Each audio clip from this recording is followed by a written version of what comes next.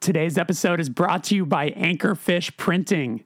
Hey, are you in a band? Do you run a label? Or maybe you just want to make some merch for fun?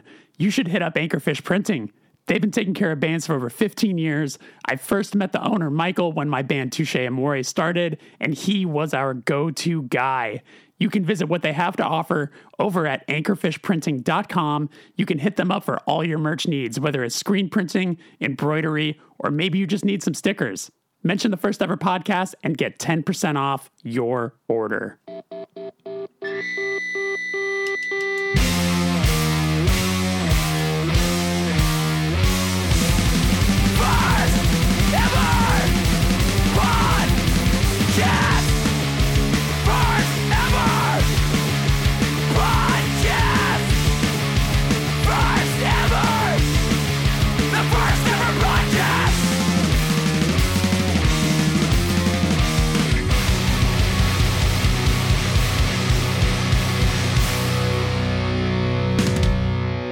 Hello and welcome to the First Ever Podcast. My name is Jeremy Boehm.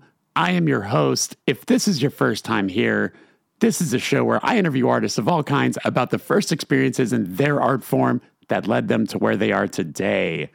This is episode 120, and my guest this week is Sammy Ciaramitaro of the band Drain. I am so amped to have Sammy on. What a lovely, funny, kind, very Californian person.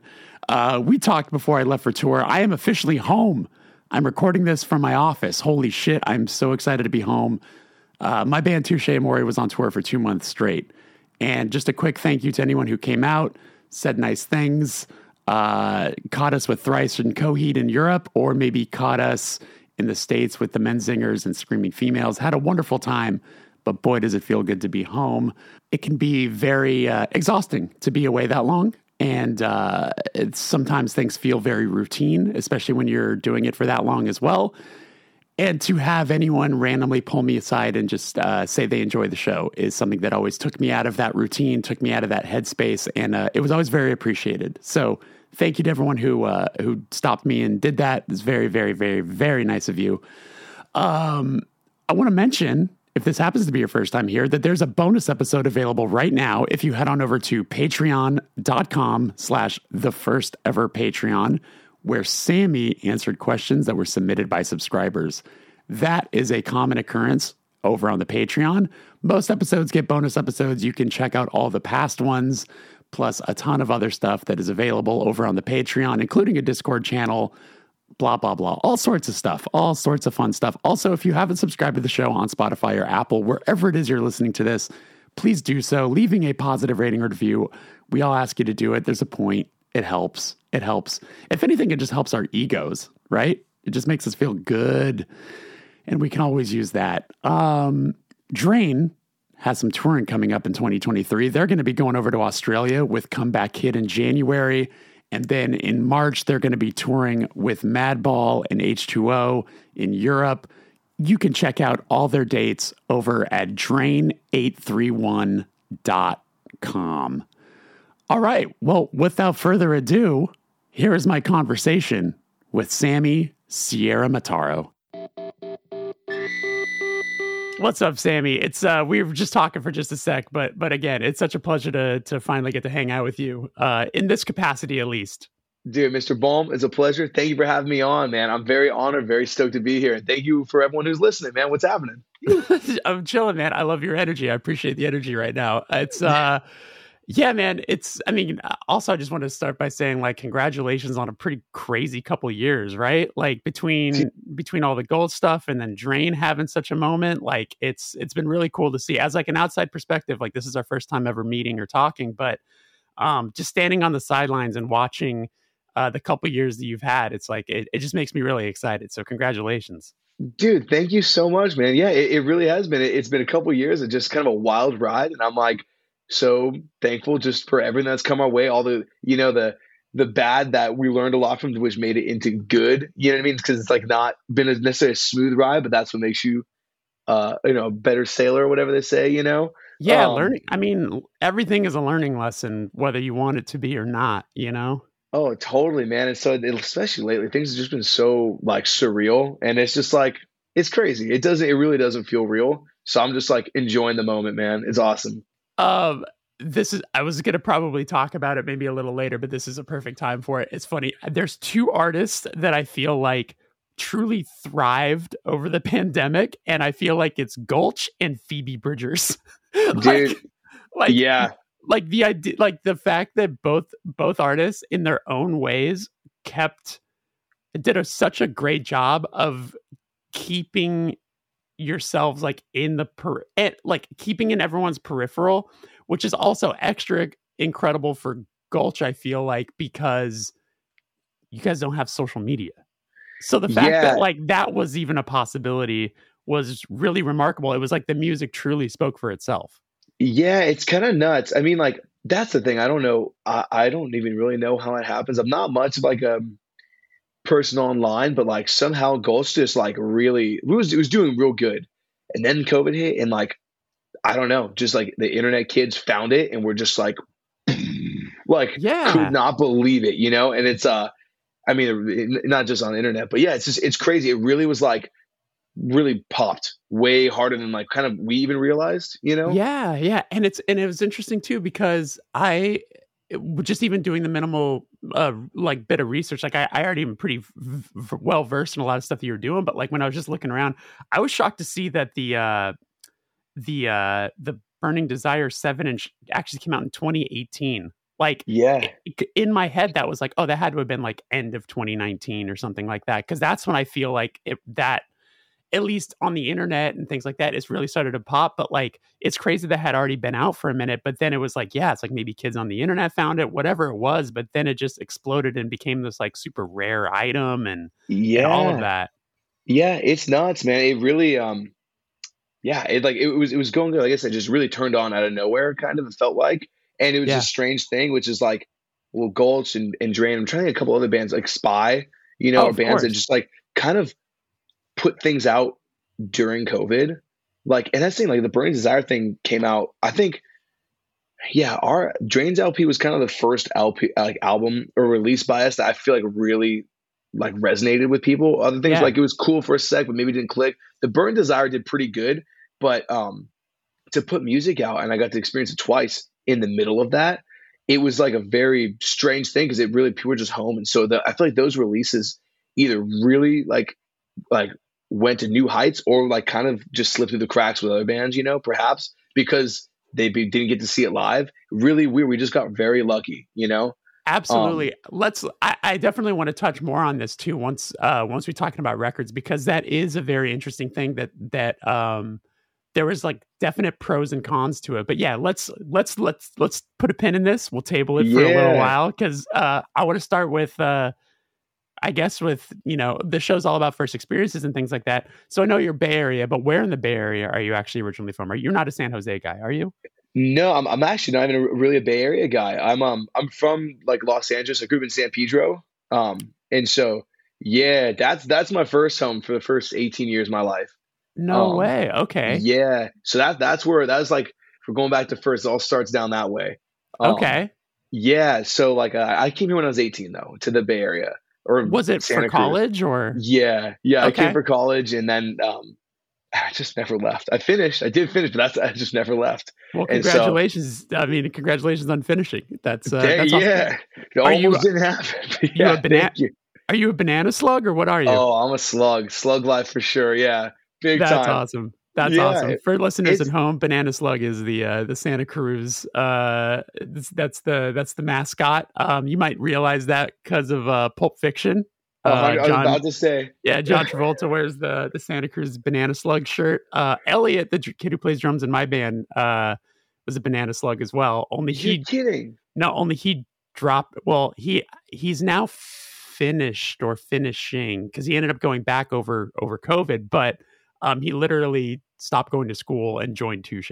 Like he drove down from Whoa. Santa Cruz, learned our songs on the drive down, and then literally practiced with us and got in the van. It was like super crazy. Okay, I'm gonna have to punish him whenever I meet him. I'm gonna have to Yeah, pick his brain for sure. I did not know that. That's yeah, rad. That's yeah. super rad. Dang. Whoa. Okay. That's pretty crazy. That's And awesome. he's also a West Side guy. So you guys have See, that in common as well. He's from Mar there, Vista.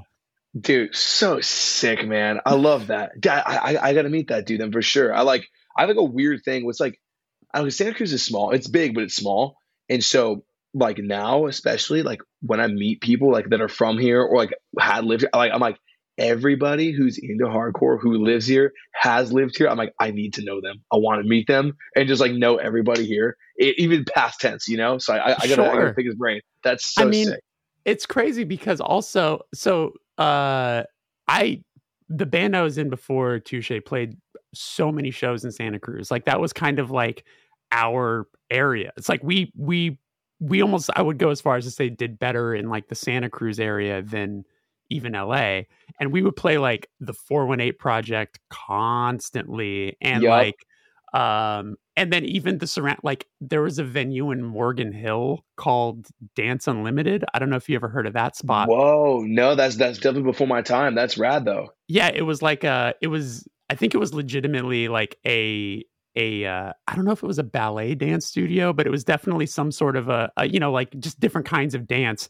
But someone Yeah. got in there and was able to book shows. It was I think it was even you might know him, and I apologize for the inside baseball here to people listening, but a dude named Joel, Joel Cupcake or whatever, like he would Yeah, yeah, always. pinup. Yeah, there you Yeah. go. Yeah, he would always him and a dude named Nick Bain. They would Oh always, yeah. yeah, those two guys are like always been booking shows in that area forever. But like they just, yeah, they would book all of these shows between 418 and Morgan Hill and San Jose and like all of this stuff. So like I have just such a deep love. We were talking off mic before we started, but like genuinely love Santa Cruz so much. Like it's such its own little place, and like because it is such a small town feeling, like, but it has so much counterculture happening there, between like people that are obviously like hippie holdovers from San Francisco that maybe wanted to get away and see the ocean a little more, or like, Yeah.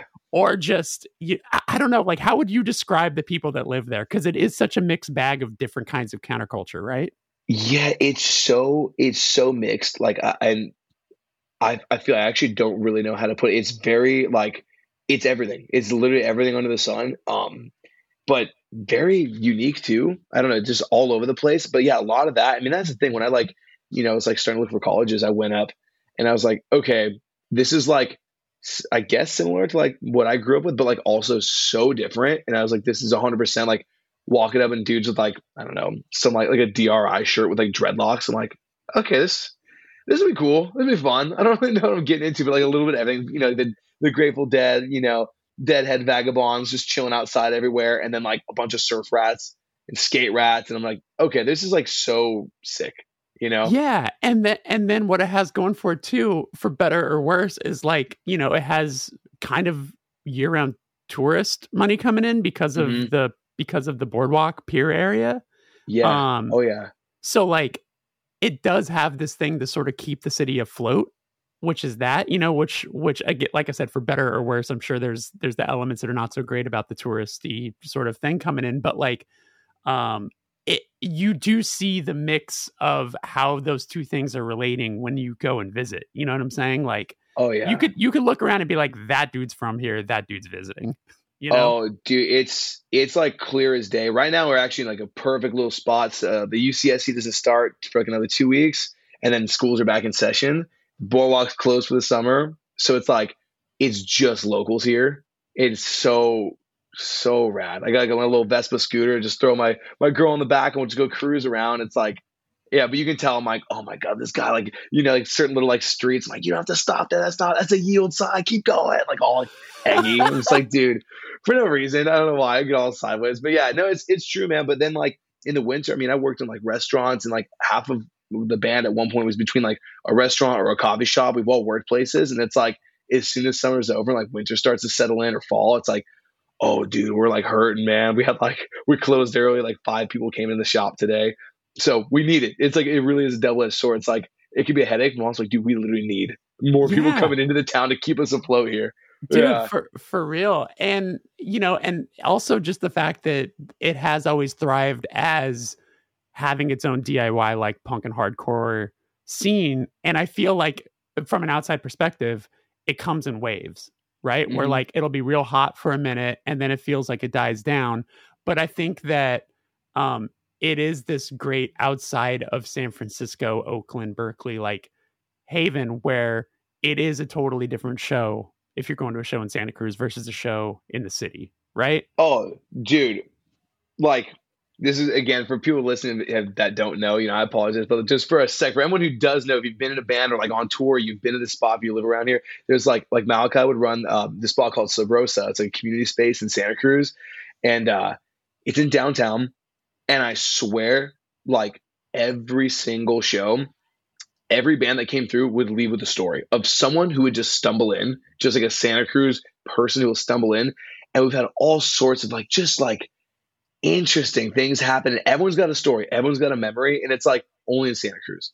Only in Santa Cruz would this happen here, Yeah. And it's yeah. it's funny. I think some people are probably like, dude, is this every show? Like, dude, every show. Like random dude coming in with like 1 foot and hitting people with his crutches, like just crazy shit where it's like, dude, that doesn't happen anywhere else. But it's like a free spot, so he just lets everybody come in, and it's always like, what? Yeah, it's great. I love it. Yeah, and for listeners, Malachi plays in Scowl and book shows, and he's also the type of sweetheart that like total teddy bear type of dude that would just want people to watch a show. Like 100%. So he strikes me as a guy that just like, yeah, come in, it's fine.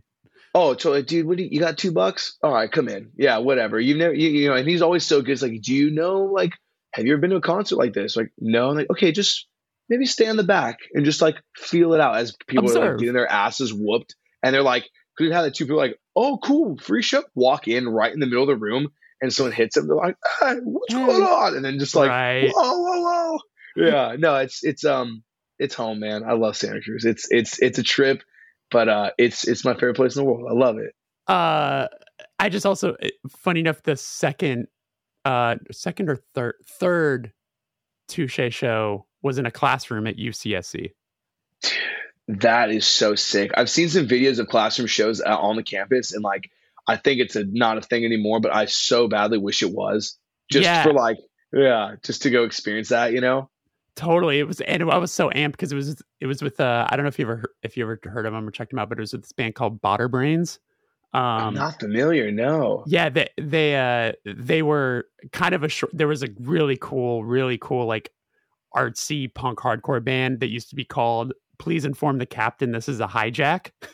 And that's so sick. It's like the best band name. It's seriously so sick. That's rad. And then turned into Brains, which is like I think it's like BAADER Brains. I'll send you their music. They're super fucking cool. But they like, it was like definitely always like, it was very Bay Area, where it was like, it was not only just like a hardcore band, but it was like an art installation too, where they always had like a projector behind them and there was like samples mixed in. Like it was like a really cool band. That's that's going over great in Santa Cruz for sure. That's going to go over super well. Totally. I'm curious, for you growing up, what was the first thing that you connected with musically that felt like it was yours? Maybe not something that was being played in the house, like maybe not something your folks were playing, but something that maybe you found on your own that made you feel like you had a bit of an identity. Okay. Whoa. Well, so I was gonna say I like I think one of the first things I connected to is like Black Sabbath, but that was through family. So on my own, I probably gotta say it'd be like Minor Threat through a friend, but like in middle school who showed it to me, but like just very much was like me and a buddy skateboarding, and he's like, dude, I heard the craziest thing. You're never gonna like, this is the angriest thing I've ever heard in my life. This guy's just pissed, and it was in my eyes, Minor Threat, and I'm like, damn, blown away. I'm like 12 years old. Like, yeah, this is the craziest, like most angry thing. I mean, that's I still say that though. I'm like, that is like one of the most pissed off tracks I've ever heard. You know? Yeah. But yeah, and it was like instant, just like skating a flat rail, and I'm like, okay, yeah, this is like what I do now. Like I listen to this, I skate, and I'm gonna deep dive into this, like even like further. And yeah. Sure. So did you like track down the CD, or was this like internet age already? So you were like downloading it, or? Yeah, I was big time. This was like wrecking computers internet age. Yeah, like for sure. LimeWire, LimeWire Kazaa. just like getting Yeah. all the malware, baby. Oh, totally. Like random stuff. My parents are pissed. There was like that's the thing. I was like weirdly. I'm not like a crazy tech savvy dude, but I'm not bad either. But that was I think it was like one of the I was on like the earlier side. I think at least amongst my friends who was like really on there, like and knew like kind of how to do that. But I was going all the way in. Yeah, like full Discog. That's what I didn't know. Like for a while, like what was on like what like the 7 inch or the album for them, just had like I don't know, I just got songs. I don't even have the right names, but I have Sure. songs. But yeah, that was around that time and throwing on like the iPod shuffle with the USB bottom. Where you like pull the cap off, no screen, just like a couple of different buttons. Yep. Yeah, that was me. Just like putting that thing in like my back pocket of my like two skinny jeans for how big of a boy I was. It was like, yeah, I'm skating, throw the headphones in with the wire running through the shirt. Yeah. Yeah. So were you did you like do some research, try to find other bands that were similar to them, like maybe on Discord, or what Yeah. what was the next step? Kind of. So I actually had I had an older cousin who was really into skateboarding. Not like we weren't like super close though, but he's like a third cousin. We lived in the same town, and so like I ran into him at like a family party, and I would see him at the skate park though. But he was like a lot like 10 years older than me. And he was always cool, but he was like in a hardcore band actually. And so I don't even know how maybe we were at the skate park talking about it, but yeah, he like gave me his band 7 inch and then would just put me on to like kind of whatever I could find or whatever he would show me that he would think I'd like. So Was that was his like at that was his uh band like a known band in the area? Is it what were they called? they're called Destroy LA. I don't think like too big outside of honestly like maybe even Pedro, like the South Okay, Bay. But sure. like when they would play, they'd do like random shows in Pedro, like play at the skate park, and it was like, well, my first time seeing like kids like actually like slam dancing. And I'm just like, whoa, Yeah. blowing my mind. What's the Yeah, age what was the age difference? like I would say about 10 years. Okay, Yeah, sure. yeah. So he's like finishing high school as I'm just like still like a little kid. Yeah. And so by the time I'm in like middle school, high school, he's like mid 20s, just doing his thing with his band and kind of touring and like little more like runs, not real tours, but yeah. Yeah. But he was putting me on. He had like a 7 inch out, and I was just like, whoa. And it was like very much like I don't know, in the vein of like Circle Jerks, JFA type Sure. thing. Yeah, So, yeah, but yeah. yeah, and just putting me on. But yeah, and that was it. And I like for the longest time I didn't really know the difference. I'm like, oh, like my cousin's band is this huge band, just because like I'm like, oh, they have a record. They're huge, Of course. Yeah, And yeah, so yeah. I'm just like jamming all like 20 of their songs just like on loop. And I was like, I still stand by. I'm like, man, that shit rocks. I love it. I still would like pop off if I saw it live. Uh not to jump ahead too much, but I'm curious, has that cousin kept up with the music you're making these days? Like is it blowing his mind? Yeah, he's stoked on it, man. He came out to like I'm trying the last time I saw him was at we played he still is in LA or in Pedro, but yeah, we played like our music video shoot in LA like 3 days before they really shut down like LA. Oh, sure. And so just we didn't know that. But yeah, him and his band pulled up and they were just like, what the fuck? This is crazy. I'm like, yeah, this is dope. That's Yeah, so he's awesome. all stoked. I'm like, dude, yo, you set me off, put me down the rabbit hole, which is sick. So I'm Yeah. really thankful because I had like some insight where I feel like I would have probably not found that for a couple more years. But it very much was like, and again, it's funny. I feel like I bring up like when I'm talking with people, I bring skateboarding up a lot, and I never really was that good particularly, but like it really had a huge impact, and especially like that style. Like I don't know, maybe it's just like a growing up on the water, like in like beach ish communities, like skateboarding and like punk rock, and like it does really just go so hand in hand, and like yeah, just like dudes at the skate park with like the boombox, like throwing it that sort like Chromax the first time, or like Bad Brains and obviously Minor Threat and stuff that I didn't even really know what it was, but just in the cassette and like the older dudes just kind of drinking and skating, and like I'm just like a little kid, just like whoa, like these are the same thing. They go together, and it's just awesome. Yeah, no, I mean, yeah, thankfully skill doesn't set you to a different level of the culture. You know what I'm saying? It's like A if hundred you if percent. you have if you have a skateboard in your hand and you care about it, and you're getting all of those things fed to you at the same time. So I totally understand. What was the first concert that you went to? Was it that show, or did your parents take you to a concert? Like, what was the first thing you ever saw live? Yeah, my first like real like concert was with my dad took me out, and that was like I think it was '08, and you're Okay. in LA, dude. It Yeah. was a K-Rock almost acoustic Christmas concert Nice. series. Yeah, but it was dope, and it was like what's funny, that we signed with Epitaph and saw Bad Religion, Yep. and like Linkin Park played Paramore, which like I think like Misery Signals was like on the radio, like it just dropped around that time. Yeah. And I was just like, damn, there was like 10 Avenged Sevenfold. There's like 10 bands, like big bands too. It's kind of crazy. But that was somewhere in LA. And I was like in the 8th grade. And I was just like hooked on live music. That's kind of a cool year to have gone to, because some of the bands you just named, though they're not like, they're not like hardcore bands or whatever, but like the fact that some of those bands are kind of hardcore adjacent, came from, like had influence by or whatever. Oh, But then yeah. also like seeing Linkin Park. I mean, obviously like Haley from Paramore is very, knowledgeable of like good punk and hardcore and stuff like that, and emo and all of that. But then like, Avenged Sevenfold, those dudes, Orange County, like definitely Exactly. came up as like a hardcore band and whatever. So it's like, it's cool that you saw it that year. Oh, totally, man. And that's the thing. It's funny. It was like, as at that age when I went, I was like so stoked, mind blown. Then like a couple years go by and it was almost like, oh, that wasn't really cool. And now I'm like, no, that was awesome. That I'm was like, awesome. Yeah. big, like kind of grown up and then learned more about the bands and like the impact, like the bigger picture. I'm like, oh no, that was sick. That was like a legendary show. I'm stoked for that. But yeah, that was like a first like concert. But then I didn't start going to like shows for another like year and a half. 2010, early 2010 was my first show. And it was Chain Reaction. And that's when I was like, oh, okay, this is like the more obtainable version of what I just, saw then. This is like where, really will be going down. So when you start going to Chain, like, are at this point, have you like kind of discovered like current punk and hardcore and stuff like that?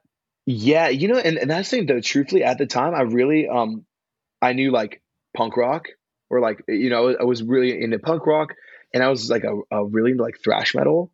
Okay. And hardcore actually didn't come till a lot later for me, but like, I didn't know it, if that makes sense, like I didn't know of it. I mean, like, so it was like a little bit of a weird thing, but yeah, like I loved like that show. The first show, Chain, was like Death Angel, this band called Lazarus AD, Bonded by Blood, some random like just thrash bands I was really into, and just hooked on that, and like then dove into like Municipal Waste, which would end up being like a huge immediate influence on me, and especially I think it's like pretty clear with like Drain. It's like, oh yeah, this dude for sure grew up like loving Waste.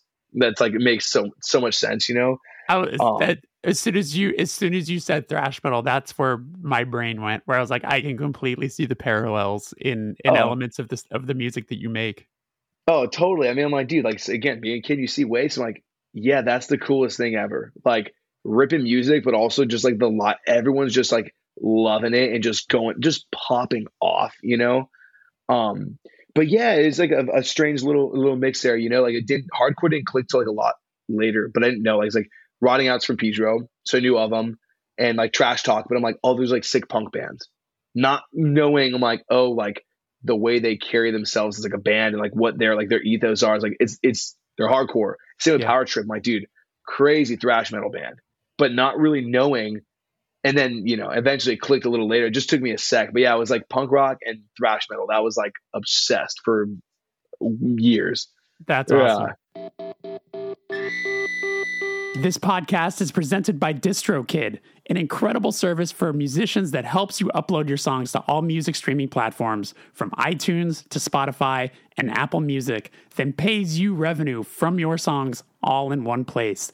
They've got a really cool new feature called Splits that allows you to add collaborators so you can pay your co-writers and fellow musicians without needing an accountant. To get 30% off your first year's DistroKid subscription, just head to distrokid.com/VIP/hardtimes. When did you, because I'm assuming drums your first instrument, and do you play any other instruments besides drums? I don't really I like to like fart around with a bass Sure. just for fun. But yeah, no, drums was for sure the first instrument. And when did you Um start? What was the first drum kit? What year was that? And what was your intro there? it was the first drum kit. Well, if I'm being real, my first real kit, Rock Band. That's the first kit I really got. I sound so dumb, but those little four plastic pads or rubber pads like taught me how to play drums. Um I love that. and then You're the first person on the show to say that, and I'll bet that is an extremely relatable thing for people who are listening to the show. yeah, dude, like I know that sounds like funny, but it's just being real. Like I got it as a gift or a game with my brother and we're just playing. But I was like I always like liked music and always liked drums, especially I had like a couple like drummers in the family that played drums and whatever. And I was just like, dude, so I'll still straight up I'll still like see the colors, like yellow hi-hat, blue is ride, and like I can still see it, but like once I was like, damn, I can like play all these songs on like expert mode or whatever. I was like, I bet I could do this. And just kind of like, it just took being around like musically inclined friends. Well, the one friend who had a drum set. And I was like, can I just like get behind and like play? And I'm kind of like switching over, like doing like the colors and coordination in my head. I'm like, okay, that's this. But I'm like, oh, I can for sure do this. Yeah. So yeah, man, my first kit was, I borrowed one of my uncles. It was like a white Ludwig. And he let me borrow that for a sec, and I linked up with some friends in school. It was just like total high school. Like, oh, one dude like kind of knows how to play guitar. We have a friend who like plays piano. It was like, let's just throw them all in. Let's rock. And it was fun. It was like really like so just like kids having fun. It was awesome. Um, what was when you finally sat behind a kit and like had it set up in front of you or whatever? Like, did you put headphones on and try to play along to songs? Like, do you remember one of the first songs that you remember like you were actually able to play along to? Yeah, it really wasn't like covers at that point yet, but it was like, or like by myself, but like just with friends, like, dude, like, oh, like, you can play Master Puppets, like puppets on guitar. I actually think that was probably one of the first ones, like either Master Puppets or Enter Sandman. Pretty like, just like exactly like what you'd expect, and we're just like, probably sound like shit, but having so much fun. Like my friend's Yeah. house, just like, because again, I always just wanted to do it. I just didn't know. So I was actually like messing around. I was like, oh, like I don't know, just plug a microphone. And I'll just be like the yeller, the guy, and kind of did that for like an hour with friends. I'm like, this is sick. But then like try to switch it up, and realized I loved drums, and so I just dove in. Like I was in the 10th grade, so 2010, Okay. and yeah, probably like 14. Yeah, Okay. That's just like all awesome. stoked out. Yeah, it was What great, man. So what was that first band? What was the first band that you did? Yeah, you know what? Like the first like I jammed a lot with just random kids, but the first band I did, it was called Radiation, and it was like with just very standard Radiation thrash, dude. Yeah, and we Love were it. just all stoked. Yeah, just a couple of dudes from PJ I found, and we rocked as much as we could, and like kind of tried to write our own songs, and like played a handful of small shows, nothing like really crazy though.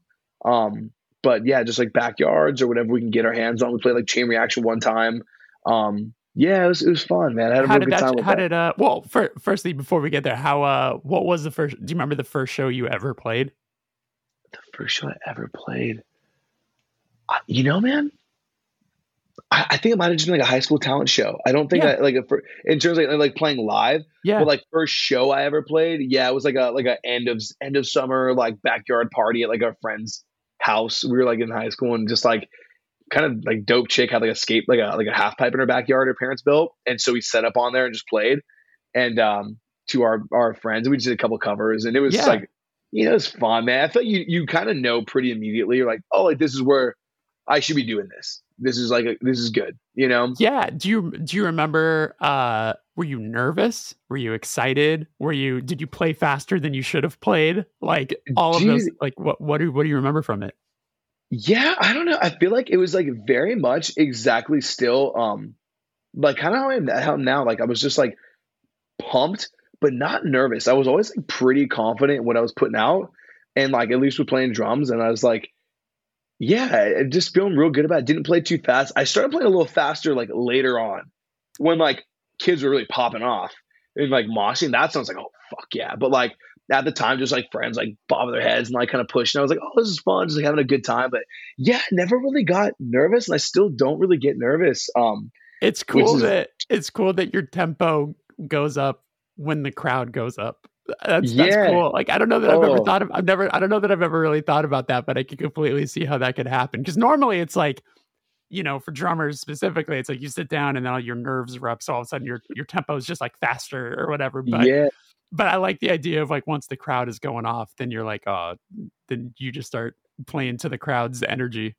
Oh, totally. Dude, if it's a cracking show and when it's cracking, when it's like you're, maybe a band or two before you or something, you just know, and you're like, I'm gonna get up there. I already know that, dude. Sam, slow. I'm like, all right, for sure. And I got better at it, but for a while it was like a thing. Like, you gotta play slow because this part doesn't hit because it's like a breakdown. We're playing it fast now, so it doesn't even work. Totally, all right, for sure.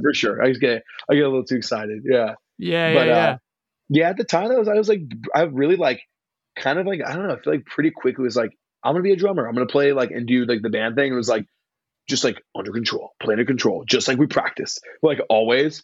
Yeah, I kind of knew pretty early on I want to do it. What was how'd you get on the Chain Show? Was it like a pay to play situation? Did you sell tickets? Dude, or? Yeah, it was a total pay to play. I was like I am what, like, not to, I'm probably like one of those, like those promoters. I am like who they hope they find. 100%. I was like, they're like, dude, it's like a locals only night, so we're gonna play and you're gonna meet and network. And I'm like, oh yeah, like this is sick. Like, I only have to sell $300 worth of tickets or whatever. I'm like, I can totally do that. It didn't do that, and I'm like, okay, for sure, it's paying out of pocket. It was like, didn't even think twice about it. I was like, dude, this is what you have to do. Like, to get in the industry, you got to do this. That's what the promoter told me, and I'm like, yeah. Oh, dude. Just Burn. The most like predatory fucking promoter type, just taking advantage of like teenagers and making them like sign a contract for a couple $100. You're like, what the fuck is wrong with you, dude? In hindsight, and I remember like being like blown away when I was like really like starting to find like the proper DIY shows. I'm like, how many tickets do I have to sell? Like, I mean, don't like, spread the word, but like, you don't have to do that. Yeah. What? That's crazy. Yeah. Yeah. And then like, yeah, I was like, dude, what was I doing? Like, but at the time, yeah. So I like played to my mom, my dad. Yeah. They pulled up and like, like a neighbor who's like, I'm down, I'll go. I'm like, dude, only $20 for this ticket. I'm like, how crazy is that? It's so nuts. Like all like my band in high school, like same mindset as you, but like it was for playing the Roxy and the Whiskey A Go Go. It was like, because same mindset. You're like, dude, we're playing on the Sunset Strip, baby. It's gonna, this is how you make it. But it's like, cool. This like 45-year-old man just made my 16-year-old ass sign a contract saying that I owe him like $800 for these tickets. It's just like, it's so absurd. It's so absurd.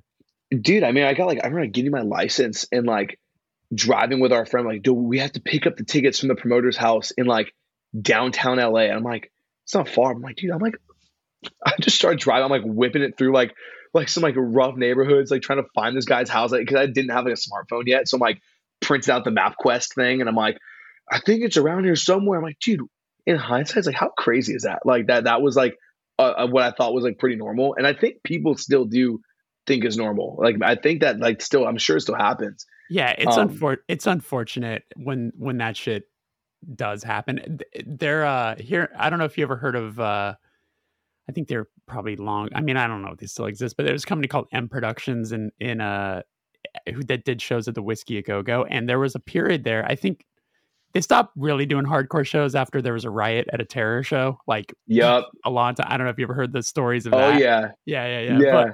But there was a period there where they were really doing a lot of the shows. And as like an older person who's been around now for a long time, I don't understand the math. Like I do the math in my head where like my band that was around like we survived high school, stayed around after high school. We opened up the Converge First Blood Curl Up and Die show that was there. Whoa. where Converge, their encore, Jamie Josta came out and they did Hate Verge, where it was like Converge played Hatebreed songs. Like it's like this like totally legendary night. It's like a totally legendary night. Like, so my high school band sold tickets to play there and we had to sell 150 tickets, right? dude. And there's 3 locals before the 3 touring bands. So each local band sold between 75, 100, and 150 tickets. That's a lot of fucking tickets that are just the local bands bringing them in. The Whiskey A Go Go, not the biggest venue. Like I don't know the cap. I'm going to assume at most 650. So I'm like, if that half that room is just the local bands that sold tickets, like did actual Converge, like, I mean, the show is fucking nuts, but like, it makes me just wonder, I'm like, how many of like actual Converge fans were able to buy tickets to this show if half of them were like for pay to play? It's just like, dude, isn't that insane? That's just nuts. Yeah. I mean, I'm sure those bands would have sold that out without any like locals having to pre-sell stuff, you know? That's exactly it. And it makes me, and it, you know, like, again, your older brain does the math where you're like, so was that like, was the money that the pay to play bands were doing, was that to guarantee Converge gets paid, or was that to just for them to make their own money? Like, what the fuck? And you know, you're not getting any of that back. Oh, hell no. We're not seeing a dime. Yeah. So you're like, dude, what? Yeah. Someone's not adding up here. What's happening? Yeah. I got so many questions. That's another that's a deep dive podcast that I'm going to start a whole other show where it's just me investigating the ins and outs of the terrible nature of pay to play. Dude, let's expose it, man. Let's Bring expose it out, dude. Yeah. Straight up. I would be tuning in for sure. Like, dude, we're gonna pull in some scum at M Productions. Yeah, M right? Productions. Yeah. Your first guess. Let's do some numbers here. Yeah. This is I'm gonna leave this on the air because this is just funny. There was I'll tell you a great hack that we did though. So I was definitely in like 1998 specifically, like a huge Korn fan, and oh hell yeah, and my band booked a show at and Whiskey to had to sell tickets. So we knew that Korn was doing a secret show at the Whiskey, which is like crazy to play that small of a venue. And we purposely went to go sign the contracts and pick up tickets when Korn was playing, like just before the show started. And we played dumb. We were like, what's happening downstairs? They're like, oh, Korn's playing. If you guys want to go down and check it out, go for it. We're like, yeah, we'll go check it out. And played it dumb, but we purposely went and did that just so we could go watch Korn play at the Whiskey. That's so sick, man. Yeah, dude, that's I mean, I can't imagine that probably cracked out too. I've never even been to the Whiskey, to be honest. I've never been there. They don't do. I mean, you drive by it and it's just, you could just look at the wall and you're like, oh, these are all just pay to play bands, because it is such a known name that, the Roxy does do good shows, but like, it's a part of the Sunset Strip culture. So when you have a tourist coming to LA who's never been here before, maybe they're from the South, they're from the Midwest or whatever, and they just know the name, the Whiskey A Go Go, it's just like, oh, let's go catch a show. You know what I'm saying? Yeah. It's just like that sort of, I think it just thrives on tourism, to be honest with you. Yeah, no, I mean, totally, dude. And it's like, it's nuts. That's super nuts. Yeah. Okay. Back to our conversation about your cool music. So what was the first time you ever recorded? What band was that with? Recording? So like true, like, okay. I was one of those kids too. I feel like we were just a couple, buddies. I had it was called the Blue Snowball. It was like this like little like microphone. And I got like, weirdly like into it. So I feel like we actually did like kind of a lot of recording just like at home. And it, like, again, sounded like total shit, but I was stoked on it. I'm like figuring out how to use GarageBand. I'm like a wizard. And just kind of figuring, like, dude, like, okay, if we put it like kind of far back and then throw a blanket on it, like the drums kind of sound good. And so we did like a lot of like random demos where I was just doing it. And like, same thing, like cab in my closet with like a Blue Snowball with a blanket on top of it. And like kind of worked good.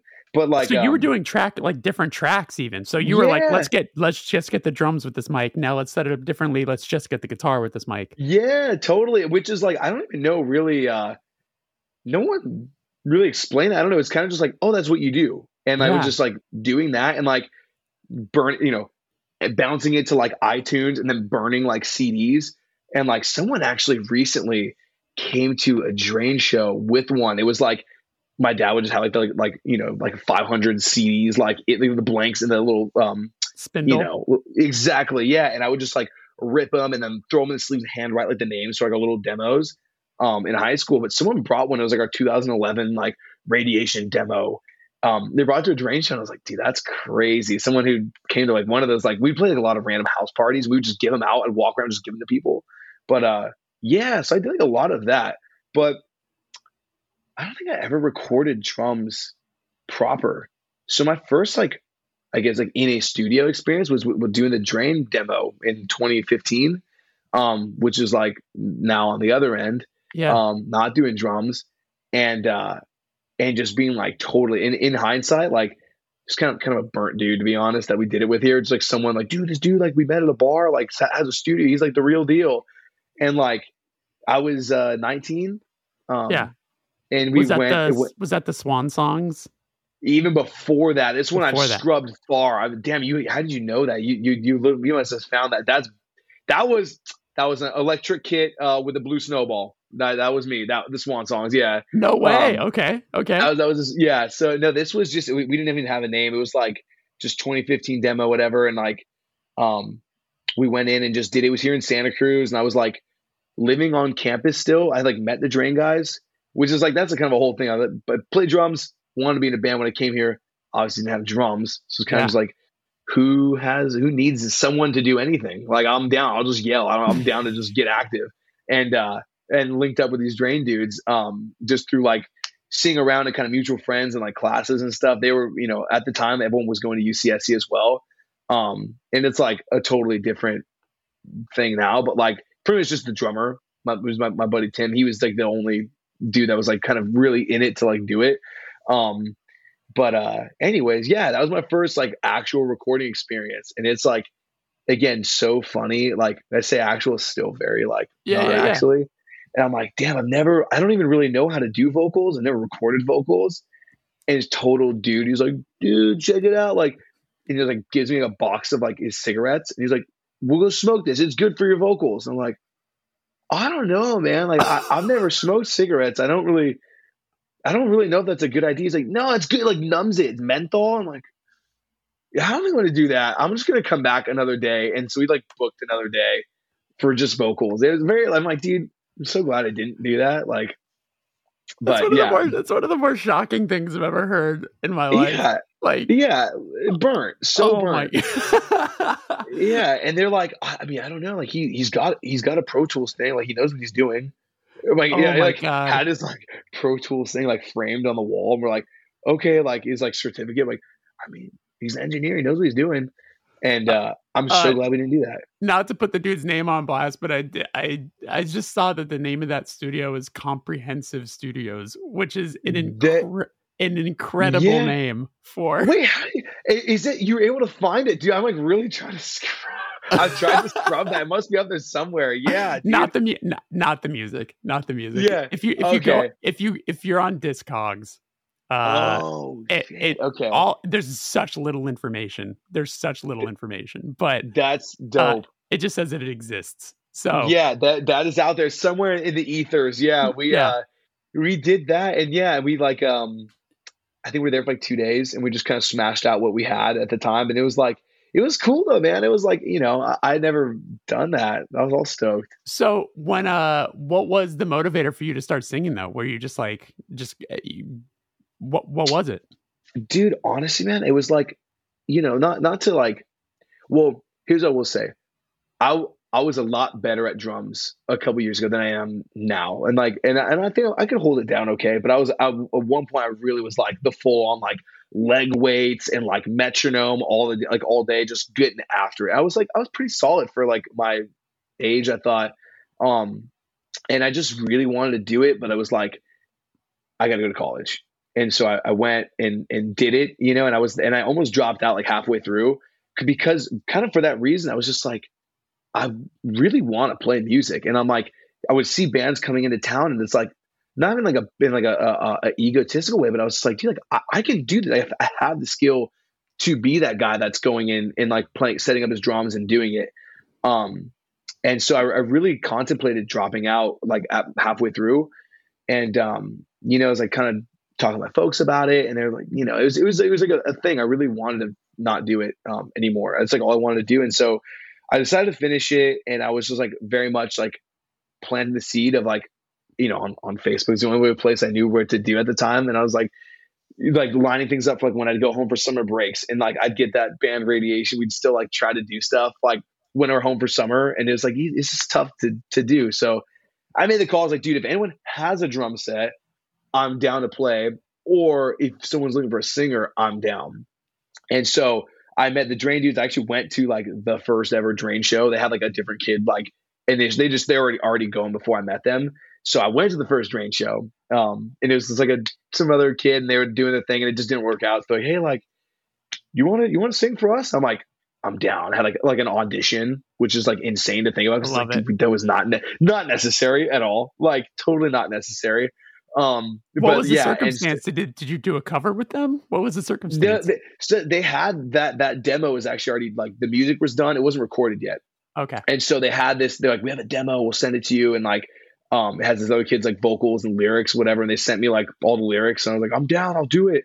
So I just learned it and just went in and like practiced with them at like the same, which is fair. It's dope. It's the same spot we like practice at now. Like all of us, like all the bands in the Bay will still practice at this place. And so, yeah, I had like my little audition, like, all right, like you're in. I'm like, all right, cool. I said, dude, that's so dumb that we did that, but that's cool. Cause I knew him, but I didn't like know him, but just as friends, like, oh, like I see you around like Santa Cruz and stuff. So, and that was it. It was pretty much it. It was like, I'll do this, but I'm still going to play drums like when I'm finished. Sure. But yeah. With you being a drummer, I mean, I'm not telling you anything you don't already know, but like drummers are one of the most sought after, if not the most sought after member for a band. So did you have a period where like a bunch of people were trying to get you to be in their bands? Were you playing in a bunch of bands at the same time? Like, did you have that going? Totally. Yeah. Once Drain was going in here and I kind of linked up with those dudes and we kind of met other people around. Like at one point I did between like, I was in like 5 bands at once. There you go. And that sounds about right. Yeah. Yeah. It was just fronting 1 and then 4 playing drums, Yeah. And it was just fun, man. I loved it. I totally was like, I mean, that's my idea of like, I wanted to do it. Like I don't know what do it really meant in my head. I think it was just literally just playing with people and maybe like getting to play shows or like eventually maybe go on a tour. But I was like, I just want to do it. So for me to do that, I just got to like say yes and just do it and take any opportunity. So like literally anyone that wanted to, I was like, I'm down. I'll fill in, I'll play, I'll do your demo, I'll do whatever. And so before I realized that, I was like, oh shit, I'm like kind of can't do this actually. Yeah. So yeah, was Gulch the first band after Radiation that like became a more serious thing that you were playing drums in? No. So there's a segue. It was this band called Young Love that we were doing, which was like, it was kind of basically Drain, all the, some of the dudes in Drain just on different instruments and a different guy singing. And it worked out. We were doing that and we were having a ton of fun, but I had met this dude. Everyone's like, oh, like Cole from this band Spinebreaker, he does merch. So I reached out to him to get some Drain merch done. And he was living in Santa Cruz at the time. And he was like, yo, I printed it today. Like I can bring it to you. And I was like, we're actually, my other band's playing at Sabrosa, downtown, we're playing the show. If you want to just come to the show and bring it there, you can just drop it there, be perfect. And so it's like, there's a video of it, which is actually like hilarious, but him and Elliot, singer Gulch, they were roommates. They came together to the show to just drop it off. And I'm like, oh, like we're going to play. Like, oh, you play drums? I'm like, yeah, like, oh, okay, we'll stick around. We didn't know. And so like in the video, you can see like, it's like 30 seconds into the first song, like Elliot kind of like taps Cole on the shoulder and kind of like whispers in his ear, and they like kind of like do like a head nod. And then like after that, he was just like, hey, like, dude, I didn't know you played drums. I have like these like 3 songs. I don't really know what I'm going to do with them, but like, do you want to maybe just help me record drums for them? And I was like, okay, again, like, I don't even know this dude, but I'm down. So glad I did. I mean, not even for like music stuff, just like, one of my best friends. And like, now I work for him. I've got to travel the world with this dude, just by a random situation like that. And so that was like what opened the doors for Gulch. Wow. Yeah, that's funny. That's on video too. Like the shoulder tap, the yo. Pss, pss, pss. Oh, totally. It's like, I think it's like, like, Young Love live at Sabrosa. I think it's like Elliot's like, this is still death metal Elliot. This is before he went like full like skin, like oi. So he's kind of got like longish hair and like his little glasses and a beanie on. And they're just moshing and going in. It's like, it's so cool. That's Um, awesome. yeah. And so that was like kind of opened the door. So then, yeah, at one point it was like Young Love, Gulch, Hands of God, just exactly how that all works. Like, fuck, do you want to play drums for, like, can you fill in for us? Like, all right, I'm down. And then like, that's how I filled in for Hands of God for a run and then ended up joining. And then, yeah, at one point that was like my holy trinity right there, the Drain, Gulch, Hands of God. Yeah. That like trifecta only really lasted like a year or so, but it was so fun, man. It was busy. It was really busy, but it was so fun. It's wild to think about that stuff sometimes too in hindsight, when you think of how much can happen in 1 year, but then realize, then you put it in perspective, you're like, damn, that was so quick, but there was just so much happening at the same time. Like so much growth, like personal growth and musical growth, I'm sure. Oh yeah, man. I mean, like Hands of God taught me how to play slow. That was literally the band. Like, dude, you gotta we're like, like a super mosh heavy band. And like, dude, you gotta play slow. And I was like, okay, like I'm down. I didn't really know like how to do that. So I had to like actively be like, play this part slow. And like, it really kind of changed the way I played drums. And then like, yeah, it was dope, man. Talk to me about the first time you played a show singing. What was that like for you? Dude, that was fun, man. So yeah, we like I got accepted to Drain. So they asked me to do whatever. They're like, yeah, we actually booked this show with like, before, when we still had the old singer or whatever. And so we're playing at like this bar in San Jose called Johnny V's. We're playing in Johnny V's like in like 5 days. And they're like, we'll just play it instrumental. And I was like, don't do that. Like, I'm down, whatever. And so I just like did it. And I honestly, like, it was fun. I blew out so quick.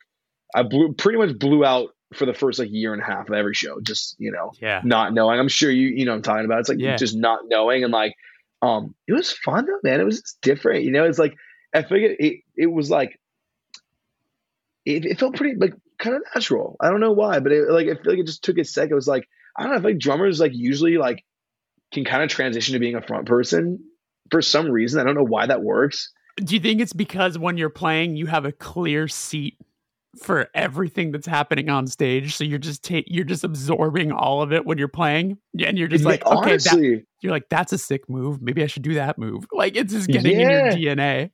That's damn. I literally just did like a head scratch. I was like, damn, I don't know. Maybe you're right. You watch the show, so you know what looks good. You know what doesn't look good. Totally. You got a front row seat or back row seat, but you have the clearest you have a clearer picture than anyone else. Yeah, and you're kind of maybe that is what it is. I don't know. It was like pretty natural. I felt like a little. I was like, damn, I didn't really know the songs like 100% at that point, but it was like, I was like, this is fun. I actually like really enjoy that. And like just trying to get people to like mosh or push pit or whatever. I was like, this is fun. And they did. I'm like, oh damn, they're actually moshing. Like they listen to me. That's crazy. Like, whatever. Like there was like not many people there, but it was so sick. What was your first touring experience? What was the first time you ever toured? First tour. So that was, we did a West Coast run with, cause like we played LA, but like literally one single show. So I don't really count that, but like the first run we did was like, I think 5 shows in a row. And we did it with this band they're called Seance. They were from San Diego, but there was like basically, I don't know if you ever caught winning that band, Absence of Mind. Sure. Yeah. The name. I wasn't familiar with them too much, but the name for totally. Sure. Yeah. They're a San Diego band. But it was all kids that went on to do that band. And so it was just Drain and Seance. And we did like Inland Empire up to like Inland Empire Program, Santa Cruz show, Seattle, Portland, Tacoma, or whatever, something like that. But it was like 7 shows. And I was like, that was my longest in a row. It was sick, man. It was so like fun. It was very much, it was like, okay, this is like, we're going the right track. This is what I'm supposed to be doing. This is dope. Was it both bands in the same van? Were you both driving separately? What was the thing? Yeah, we went separately. And we just followed them up, and it was super cool, man. And it was like, I don't know, it was just so fun. And like, kind of like we knew people in our area, and they actually knew way more people than we did. We kind of just had the Santa Cruz show. They got us like on like the SoCal shows, and they got us on like the Pacific Northwest shows, which is dope. And so at that point we were very much like, all of us were kind of just like sponging, like just sponges, just like meeting people and just soaking it all in. Like, we met like random kids. That was like my first time meeting like a lot of those kids like Bamakara Okay, yeah. from down south, and then like the Safe and Sound kids who are like up in Northwest. I'm like, oh, we're staying at that kid's house. Like, oh shit, that's cool. All right, I don't even know these people really. That's awesome. Like, yeah, it was really cool, man. I was just so like stoked to be a part of it, you know? Yeah. And then for Drain, what was the first time you recorded with Taylor? Was that the Time Enough to Last, or Right, one Time Enough before at that. Last? Yeah, yeah. One before It that. was Okay. one before that, and that was actually right before this tour started. Okay. And that was we went down. It was again, we've kind of always been. I gotta shout out our drummer, my boy Tim. He's always been kind of like, I feel like I feel like maybe him and I separately wouldn't be able to get as much done, but like together, I feel like he's always got like really good like goal oriented ideas from like day one, and then I'm really good at trying to execute them, and like we both are. But he was always like, dude, like we can't go back to comprehensive, which we were thinking like, dude, we have like six songs, like, dude, we got it. Like, if you want to play like with hardcore bands and we want to be a hardcore band, like it would make sense if we do what hardcore bands do, like record with people that listen to that music and are a part of it. And I'm like, that's a thought. That's crazy. Like, yeah. And so he was like, dude, like there's this guy. And I actually just knew him as like, oh, it's the drummer of Nails. I didn't really know Twitching Tongues. I didn't know Disgrace. I didn't know any of those bands. Yeah. And he was like, he's in SoCal. And at the time it was still like very much where like all of our friends bands were doing the like, oh yeah, we have like a friend who does like $100 for a demo type thing. And we're like, because that's pretty much what it was. It was like 6 songs. This is a demo, really. Yeah. And we were kind of like the first of our friends to be like, oh shit, they're like traveling to go record. Like they're going far. They're doing with someone whose music we all like, And it was so, dude, in hindsight, like very funny. I actually couldn't be there. I was like still in college. So I was like taking finals and then graduating. So I think I finished like, I finished my last final on like the Friday, and they started recording on like the Wednesday before. Oh, okay. And so I literally finished, drove down for the day. I was like, I can do 6 songs in one session on vocals and the music will already be done. And then drove back to graduate and like walk on the Sunday. But yeah, so they were there before me, and it was like, I mean, I don't know. Have you ever met Taylor Young? Oh yeah. We go back. Yeah, for sure. Oh dude, he's the man. He's just like, very much like, especially at that point, it was like we weren't like friends and we didn't know him. So it's like, all right, we're here to do business. Let's take care of business, like, and handle. And we realized like very early on, like, okay, like if we're going to do this, we got to make some serious changes. Like we had at that point we were at 5 piece, we had 2 guitar players, and one dude was like, all right, going to do it. And he's like, okay, you're not going to play. He's going to do the whole thing because you can't play clean enough. Like pretty much like if we're going to get this done, we're going to have to cut our losses and do what we need to. So we were like, fuck, dude, we gotta like get our act together. We were not studio ready, but like we needed that. I think we kind of needed someone to be like, in order for us to do this, we're gonna have to like get this right, and like next time you guys gotta be like ready to go. Totally. And correct me if I'm wrong, but you guys have done everything with Taylor since then, right? Yeah, I mean, dude, I just like, I don't know, I'm a weirdo with that stuff. It's like I try not to fix what's not broken, and like try to just stick with the people who took care of us, and like, well, I'm sure for him too, it's exciting because he was there when you guys, for lack of a better phrase, didn't have your act together. And then now he's seen you likely coming a lot more prepared. He's actually been present for the growth of the band throughout all these years too. Yeah, he's the man. And like, I'm very stoked to say become a friend, and like just really very much like a piece of like a part of the band. Like even random stuff, I'll hit him like just random, like, yo, Taylor, like, what do you think about this? Or like this tour offer, should we take it or something, and he's like, it's cool. It's very cool to have like kind of like a bigger bro, like in your corner who just knows, so yeah, we did that. And it was very much, it was like sounded at our, where we were as a band, like, dude, this is the craziest thing. I mean, I still think it sounds bomb, but it was like, we couldn't believe how good it sounded, like just like parts hitting hard. And he knows, I mean, he's like the mosh master. We had like 2 mosh parts on that record, and he made them like sound big, and we were just like, just devastating. Oh my god, yeah, but dude, now we have to try to sound this good live, and we had to try hard. But yeah, I went down, and I'm like, I can do 6 songs in one day. We play 6 songs live, so I can do 6 songs in the studio. And I, like Not the so quick. same. Yeah. Oh, so quickly he was like, okay, like it was, I think like one song, and he's like, okay, so what other days can you guys stay down here? And we're like, what do you mean? And he's like, oh, well, we're not going to get through the session. Like he's done. And I'm like, no, we need to. Like I need to leave today and drive back and put my cap and gown on tomorrow and like walk. Yeah.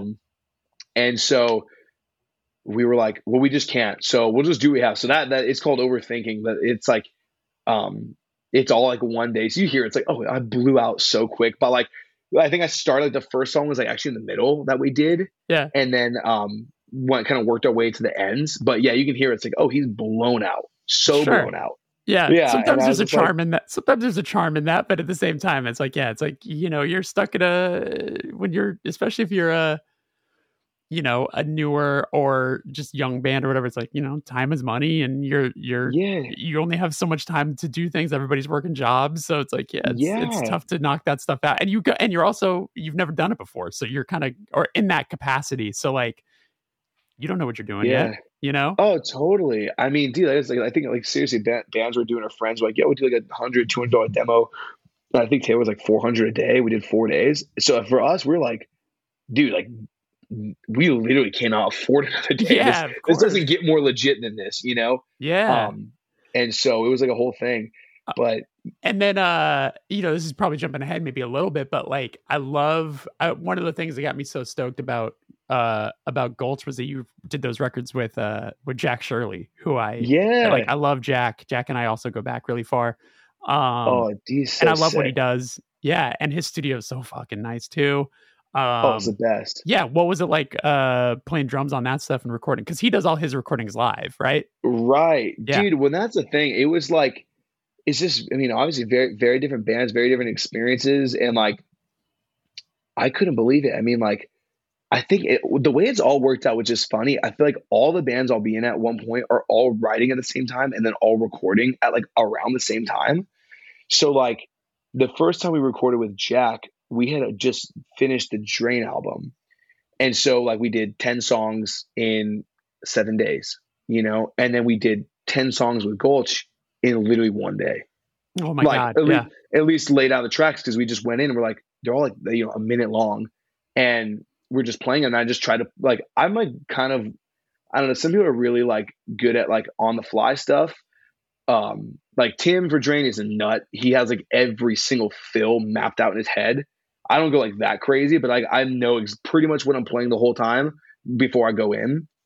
And so we were able to smash them out kind of quick, and like, yeah, it worked out. Everyone just played like really clean, and we just smashed them. So it was very like, I was like, whoa, this is very like effective, and it feels very like in the pocket, you know? Yeah.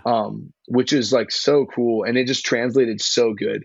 Like we actually tried on we did the Drain single with Epitaph. We tried to do that live, and it just wasn't happening. Oh, is that like, right? Yeah. Because after I'd done a live session, I was like, dude, this is like the way to go. Right. And then we're like, yeah, this is like not really how we're going to do that. We're going to do this is like, it's cool to experience both, you know? Yeah, for sure. Yeah, but dude, Jack's awesome, man. He's the best. I've had some wonderful naps in the Atomic Garden. I've had some lovely naps. It's been great. Yeah. Finished, and I'm just sitting in the chair, just like, oh damn, that sounds bomb. Just like snoozing. Yeah. That's awesome. That's super awesome. Yeah, let's talk a little bit about releasing records and that whole thing over the pandemic. So like, I were you guys first going into it a little hesitant because obviously you can't tour, you know, like there's that aspect of it. Like there's like I hope we can, you know, I hope this can survive. I hope this can like, have an impact on people. And did you come to find that, there was an appreciation that came from people releasing music over that time? Yeah, dude. Well, okay. Honestly, in hindsight, yes. At the time though, like I was really bummed. I was like very bummed, because it was just like, it felt very much like it was like every time we would go do something, like the next step would happen. You know, like sometimes things will happen like kind of randomly or out of the blue. This was not. This was very much just like everything we're doing, the next thing just happens. It was like Sound and Fury immediately got like Rev's attention, and like that day, and they like came to us in person and talked. And so like within like a week, we like signed the deal, and we like did a tour after. And anyways, things were just going really good. And so we had done like we dropped our first single for that album right after LDB 2020, and it was just like received great. People were stoked. And so then the next thing was like, hey, we're gonna do this music video shoot. Let's see if like maybe people come. And it was like cracked out, like super cracked out. And so it just felt like, oh damn, like we're just really moving. And we had like a record release weekend already planned with like Twitching Tongues was gonna play, and like Minus, which is like we were just stoked, so pumped about it, and like had like the venues kind of already locked in. And so anyways, I was still very much at the point where it was like, you're LA. I remember, it was like, oh, we're going to do, it's a 3-week shutdown at first. And so we're like, okay, cool. And luckily it was like a couple days after we did that music video shoot. So I was like, okay, 3 weeks of quiet, no biggie, but we had these shows planned, which is supposed to be like, it would have been like 5 or 6 weeks after that. So it's like, we're in the clear, we're good. Obviously it wasn't 3 weeks. And so you just getting the calls was kind of like, we had like our first plans to do like I think it was going to be a tour with like Stick to Your Guns that like June, and everything shut down in like March. So it's just like one by one, it was like, hey, that record release weekend is canceled. Oh, for sure. And then I was like, hey, the Stick tour is canceled. And it was just like, damn. And so I was really bummed. But what I didn't realize was that we were still early into it. We're in the Tiger King era of COVID when the album dropped, which, you know what I mean? We're very much in like the like Instagram like challenges mode of COVID, where it was like tag 10 people and do like whatever, like couples challenge, like your girlfriend working out or something, like random things like that. Yeah, everyone thought staying inside was cute at that point. Exactly. So that's where we were. So it was like this thing dropped, and I remember it was like, okay, I didn't know like Spotify put things on, like if you drop it on like the first of the month, like or whatever, at 9 p.m. on West Coast time, it actually comes out because it's midnight on East Coast. So like I remember just chilling. I'm like, okay, tomorrow the album drops. I don't really know what to think. And then like all of a sudden my phone was just like blowing up. And because it's like, okay, it was set for a Friday night, Friday release. It's like a Thursday night, just chilling. And everyone's just bored off their ass. And in hindsight, I think it made our record do so much better. Because everyone was just home. And it was still like, even, for myself, even like, and a lot of people was like, people were on like a temporary leave from work. And so it's like, okay, go on unemployment. You'll be on for 3 weeks. We're going to open back up. And then a lot of places just didn't open back up. So everyone was kind of freshly into this, like, I don't really know what to do thing. So it was like, everyone's just checking out music, and, yeah, man. So in hindsight, so pumped, and people were home, and I feel like it just did so much better. And I'm so like appreciative. And that's what we were kind of touching on that early on in this, but yeah, I think it made a huge difference for us. Yeah. There's a strange dividing line between, like my heart broke for so many bands that were starting to really kind of have their moment, that maybe had their record, like maybe they had a lot of luck putting out a record in like 2019. Yeah. And then they were supposed to start doing their big tours or the big support slots or whatever. And those didn't end up getting to happen. And then because, hardcore can be, hardcore in particular can be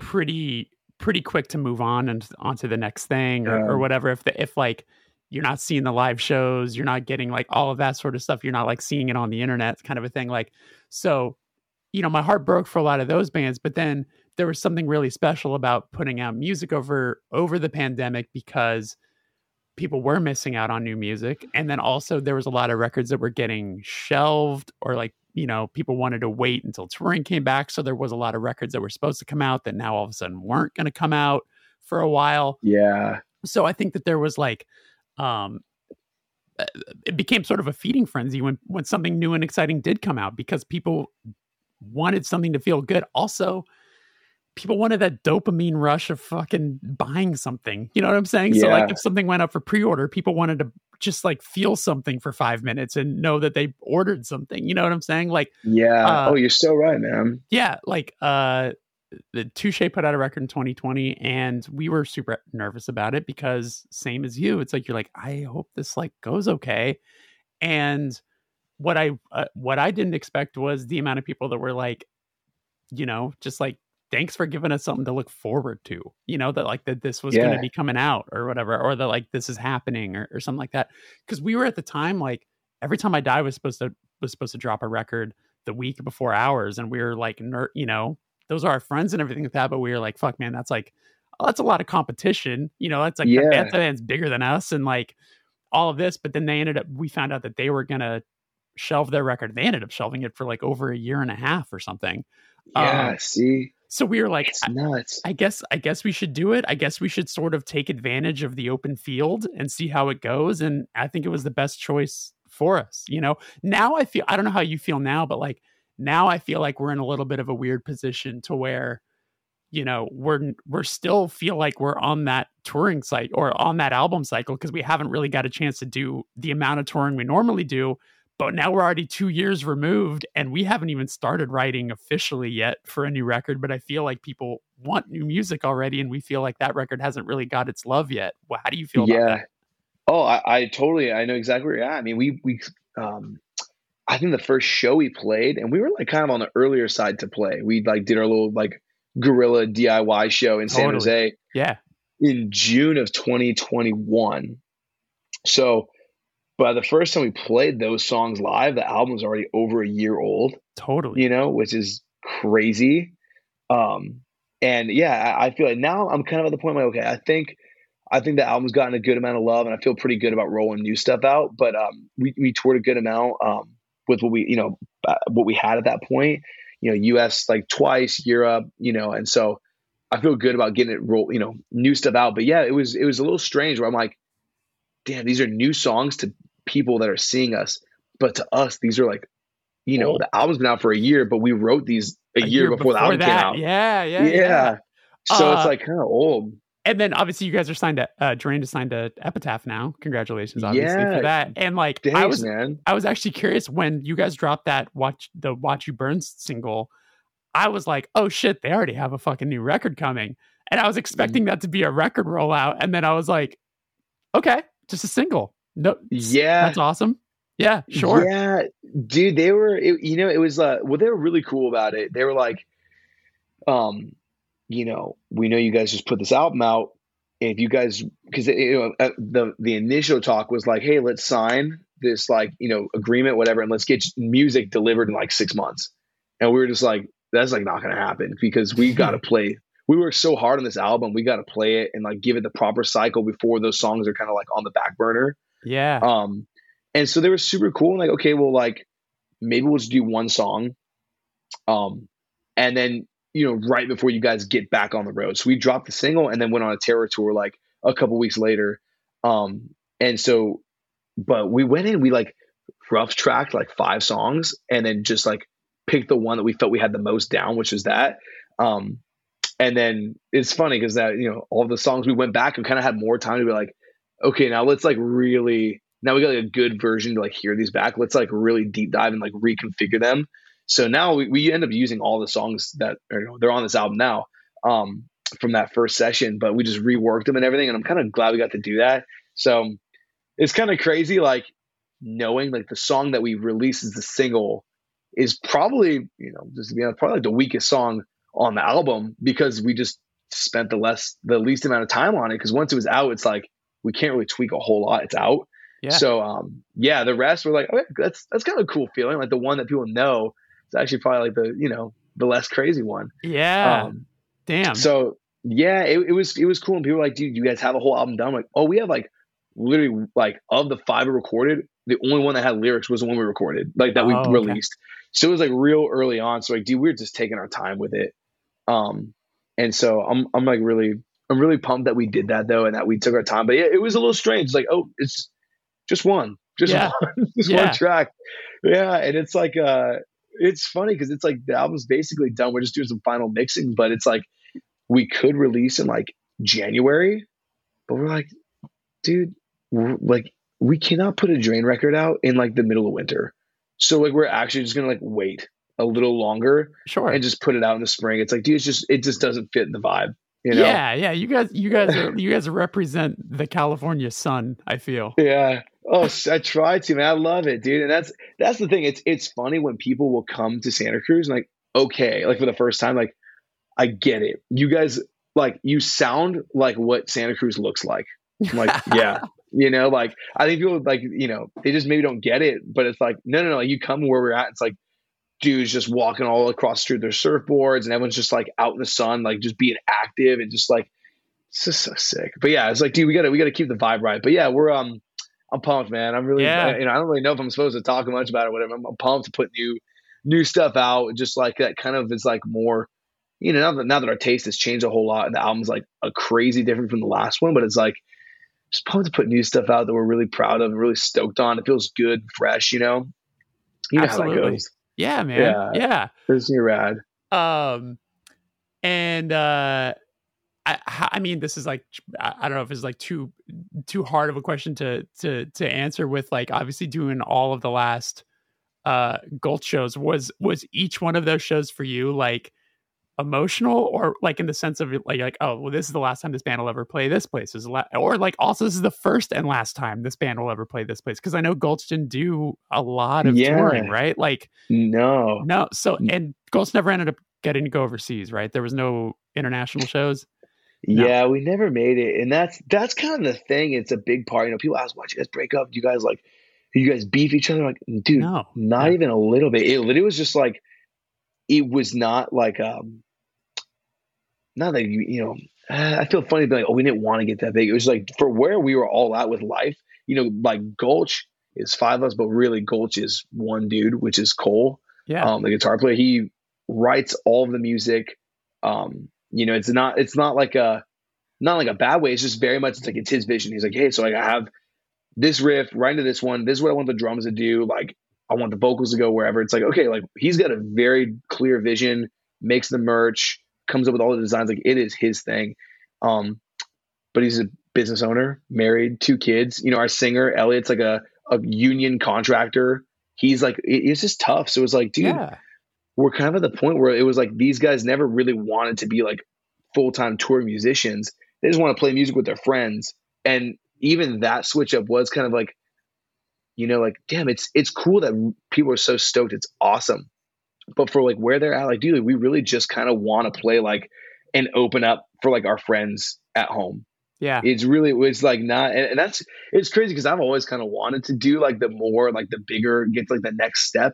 And it was like it's cool. I respect it. It's been very interesting to see people like, dude, like, I don't really want to do like the like opening up and like trying to win people over type thing. It's like, of course. we kind of just want to play for our friends and like people who know us and like want to get stoked. And like, if Gulch only played in San Jose forever, like the whole existence of a band, they would have been stoked too, Yeah.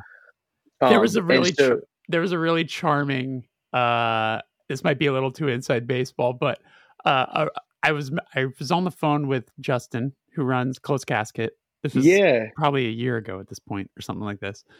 We were trying to put together a tour, and I remember asking him, I was like, I'm just because we're on the phone, I'm gonna there's no way Gulch would do a tour with us yet, right? And he was just like, he's like, I don't think it had whatever. He's like, not in the sense of because it's with Touche, but in the sense of like they're just like not gonna really tour that hard or whatever. And then he told me this really charming story about how when the LP was going to be coming out, you can tell me if there's truth to this, where he was like, maybe it might have been Cole or something like that, was like, oh, maybe don't press more than like 500. I don't think that like it's gonna like be cautious. Like I don't know how well it's gonna do.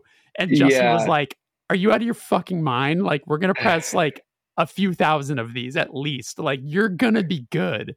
And maybe there was even a bet put in place where it was like I bet you won't kind of a thing. And then of course the record fucking sold out like instantly. Yeah, it went nuts. I mean, dude, that's the thing. It was very much, it was like, dude, like, and it's cool. It's so cool to see that it's like a band that's very much just like for us. Yeah. And it's like, if other people liked it, I mean, I think it's like a lot of bands like, oh, if people like it, that's cool, but we're happy with it. But we're just kind of like, I mean, I wouldn't be surprised if people didn't like it. And that's what's like the most shocking thing, because it's like, dude, like you'll have a young kids listening to it. And I'm like, dude, we're pulling from like black metal, death metal, power violence, and like straight up hardcore. It's like, it's so mind blowing that that is a kid's entryway Mm. into like this music. You know, it's like, it's so abrasive. It's so like, it's just crazy. You know what I mean? Yeah, yeah, I don't yeah. know. And so we were kind of just like, dude, I wasn't expecting that. Like, we thought like the dudes that like have been going to shows for a while would be the ones like, oh, that's sick. That's like a blasphemy sounding riff. And that's like a fucking, man is the bastard part or something. And like, it's kids like, oh, like I only know like Gulch. And like, that's what's great. Like Gulch, Tsunami, Drain, Scowl, like kind of our friends right here. A lot of, it's so awesome to be a part of it. I see a lot of kids like, oh, those are like the only bands I know. We're like, whoa, crazy. This is it's interesting. At the beginning of this conversation, you mentioned, like your folks listen to like Black Sabbath and stuff like this. Something that I always think about is my brain, and it's because our brains aren't wired to, like, it's hard to comprehend that, like, when Black Sabbath was at their peak, there were parents to kids who listened to Black Sabbath who were saying, this is the craziest music ever. Like, how could music possibly get crazier sounding than this? Right? They were saying that back then. And then, you fast forward, now we're living in an age of like, there is death metal and black metal and like power violence and grindcore and stuff that you hear and you're like, how could music possibly get crazier than this? This is so fucking abrasive. But you fast forward, there's going to be music where Gulch is going to seem like Black Sabbath, where it's like, totally. You know what I'm saying? It's like hard to comprehend, but I know what you're saying. It's like, it's like for Gulch to be the entry point. It's just interesting how aggressive music evolves like that. Oh, totally, man. And that's all. We were like, dude, we were stoked on the record. So like, dude, let's put it out. If people like it, that's cool. If we sell like some physicals, that's dope. But we just weren't, there's really no pressure on it. So whatever happened. And that's the thing. It's cool. And I love those dudes because they're like very true to who they are and just like, oh shit, it's doing good. That's cool. Well, I'm still going to just keep living like my life and doing our thing. And it's like, they were very like, yeah, like, dude, we can get to the point where like, not there's anything wrong with being a fest band, but it was just like, dude, we can't tour. Like we can't. So it's like, we can do like one-offs and like little weekends, but that's about it. And so, dude, before we get to the point where it's just like, okay, oh yeah, like there's a fest. Gulch is going to be, you can pretty much guarantee they're going to be playing. Yeah. It was like, dude, let's just like go out high and just do it, And we were kind of getting to the point where it's like, dude, it's just like, it was more than we were able to take on, like we're like playing shows and it's like, dude, like, can we get like someone else's car? Like we have to load up all the merch because we keep selling. It's like not a bad thing. Very thankful that people want to support us. It was just more of like, fuck, dude, this is more of like a touring band, like stature. Yeah. But we're just like not able to do all this, Yeah, it's a lot of pressure. It's a lot of pressure. Yeah, totally. And it is cool to hear that everybody had like a very, clear head about things, and that we're just like, it was like, yeah, no, this is just cool that this happened, but like, we knew the circumstances going into this. I feel very fucking privileged to have been able to at least see two of those last shows because we hopped on that Homesick show, and that was my first time getting to see you guys play. And I mean, not to blow smoke, but like it was hard to take our eyes off of your playing drums because you hit so fucking hard. Like I'm awesome. So, like we always use the phrase like fucking, bullying the drums or fucking, beating the drum, like beating the lunch money out of those drums. Like it was super sick to see you guys play, and especially like in a Bay Area capacity, like that show was unreal. And yeah, so dude, I forgot that you guys were on that. Even I completely spaced. Dude, we hopped because a bunch of because it was COVID, like because of whatever. So like, I think we replaced Mannequin Pussy that night. That you're absolutely right. Yeah. Yes. So okay. It was super last minute. I didn't meet you that night. Obviously, like it was so hectic, and everybody was stressing out about this things or that. I introduced myself to Elliot super briefly, and I don't think that, I don't even think I was like, hey, I'm in fucking Touche. It was just like, hey, that was really cool, good set, kind of a thing. That's so sick. Yeah, dude, that's the thing. That's what was so beautiful and fun with that band. It was like we really didn't do much, so when we did, it was just like dude, I don't know. Like I had mentioned this recently. I was talking about those hard lord dudes. It was like, dude, like Yeah. Drain will go on tour, but like Ghost does like vacation. Yeah. And it was just like, dude, we play a show. It's like, dude, they'll like, we got the sounds burnt. We got a little Ghost card. Or it's like, oh, cool, give me the Ghost card. Like everyone's just buying drinks. It's like it's like a party, you know. It's like whatever we Yeah. play because we don't get to do it. It's like, dude, let's get like let's play hard, let's get drunk, and then you know everyone having a good time. And it was fun, man. But that night I was pretty drunk actually. We don't really play home ever. It was like, dude, like. And we played that night, and the next night we played at the X Bar, which is our little like literally a Oh, bowling alley. right. Yeah. Um, Super small and those, venue. yeah, I think it was like a 200 cap room, and so those were our last two Bay Area shows, and it was crazy because kids were like, "Dude, I couldn't get X Bar tickets, but like Homesick still had them." So a lot of people went to Homesick, and we were like, "Fuck, this is like really cracking." That was awesome. Yeah, we were sad to have to play after you guys. We were like, dude, what do you do? Like, how do you follow dude, that? How do you fucking follow that? Like, no, dude, yeah. you guys are fine. No, we just went out there. We're like, let's just do what we do and just fucking get out of here. This is Gulch's night for sure.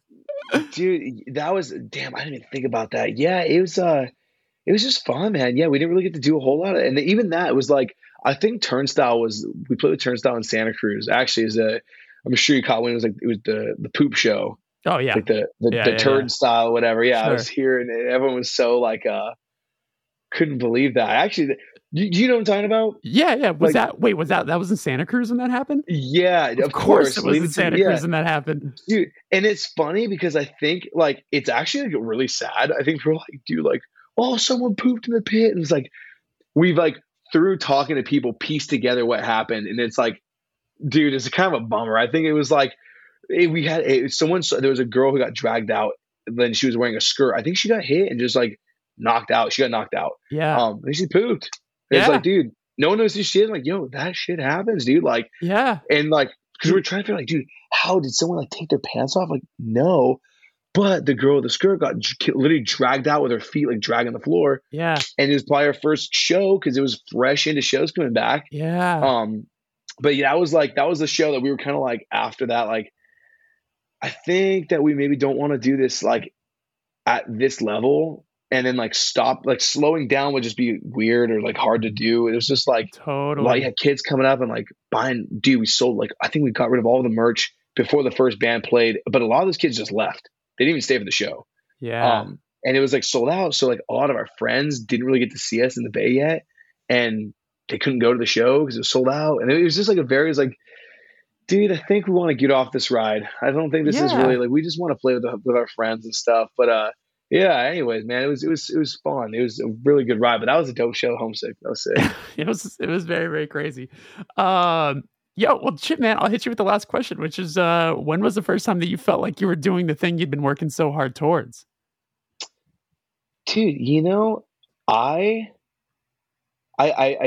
kind of pisses me before, and I really think I was like, damn, I honestly don't know. I feel like the first time where it really was like hitting was honestly like probably Sound and Fury 2019, like a little more recent. Like I feel like there's a lot of things where I was like, I'm having fun. I'm feeling really stoked and proud of it.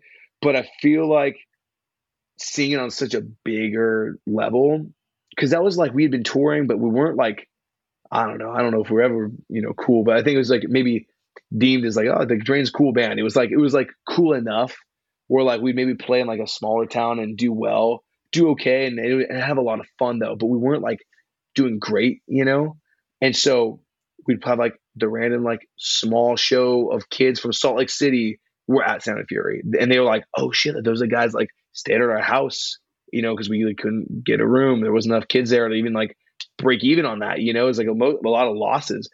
I still think I'm being a downer. I'm not. I'm just like, yeah, no, like I feel the kids from Salt Lake or like random small towns all through the U.S. where we played, all were at Sound and Fury, and I think it was like.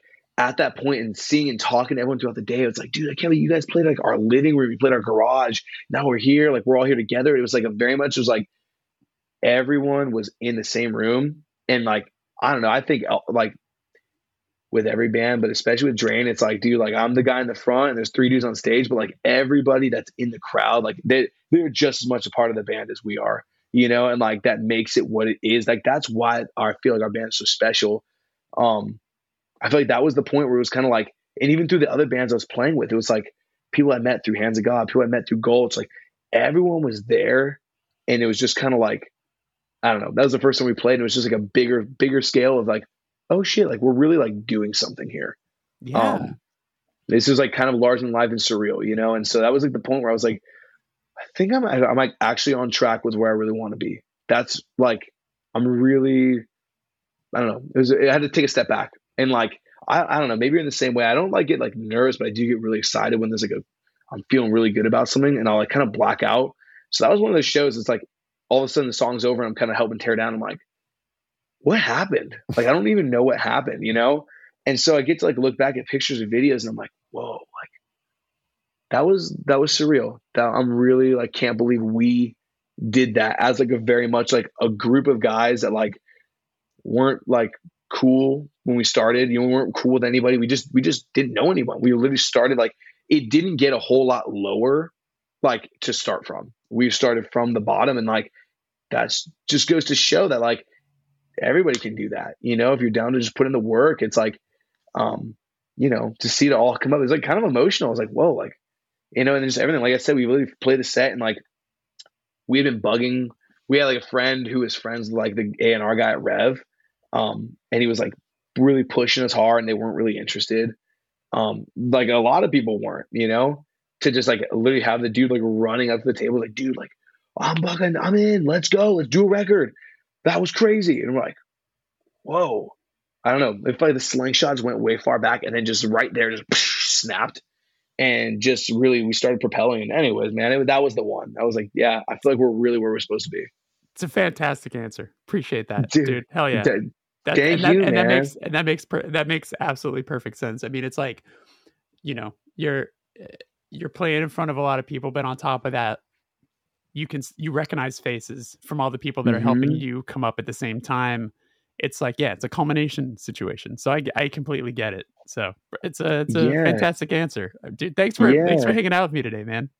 Dude, thank you for hanging with me and for having me on and just letting me, you know, just shoot the shit, man. And thank you to everybody who's tuned in, man. I appreciate everybody, man. All the love to y'all.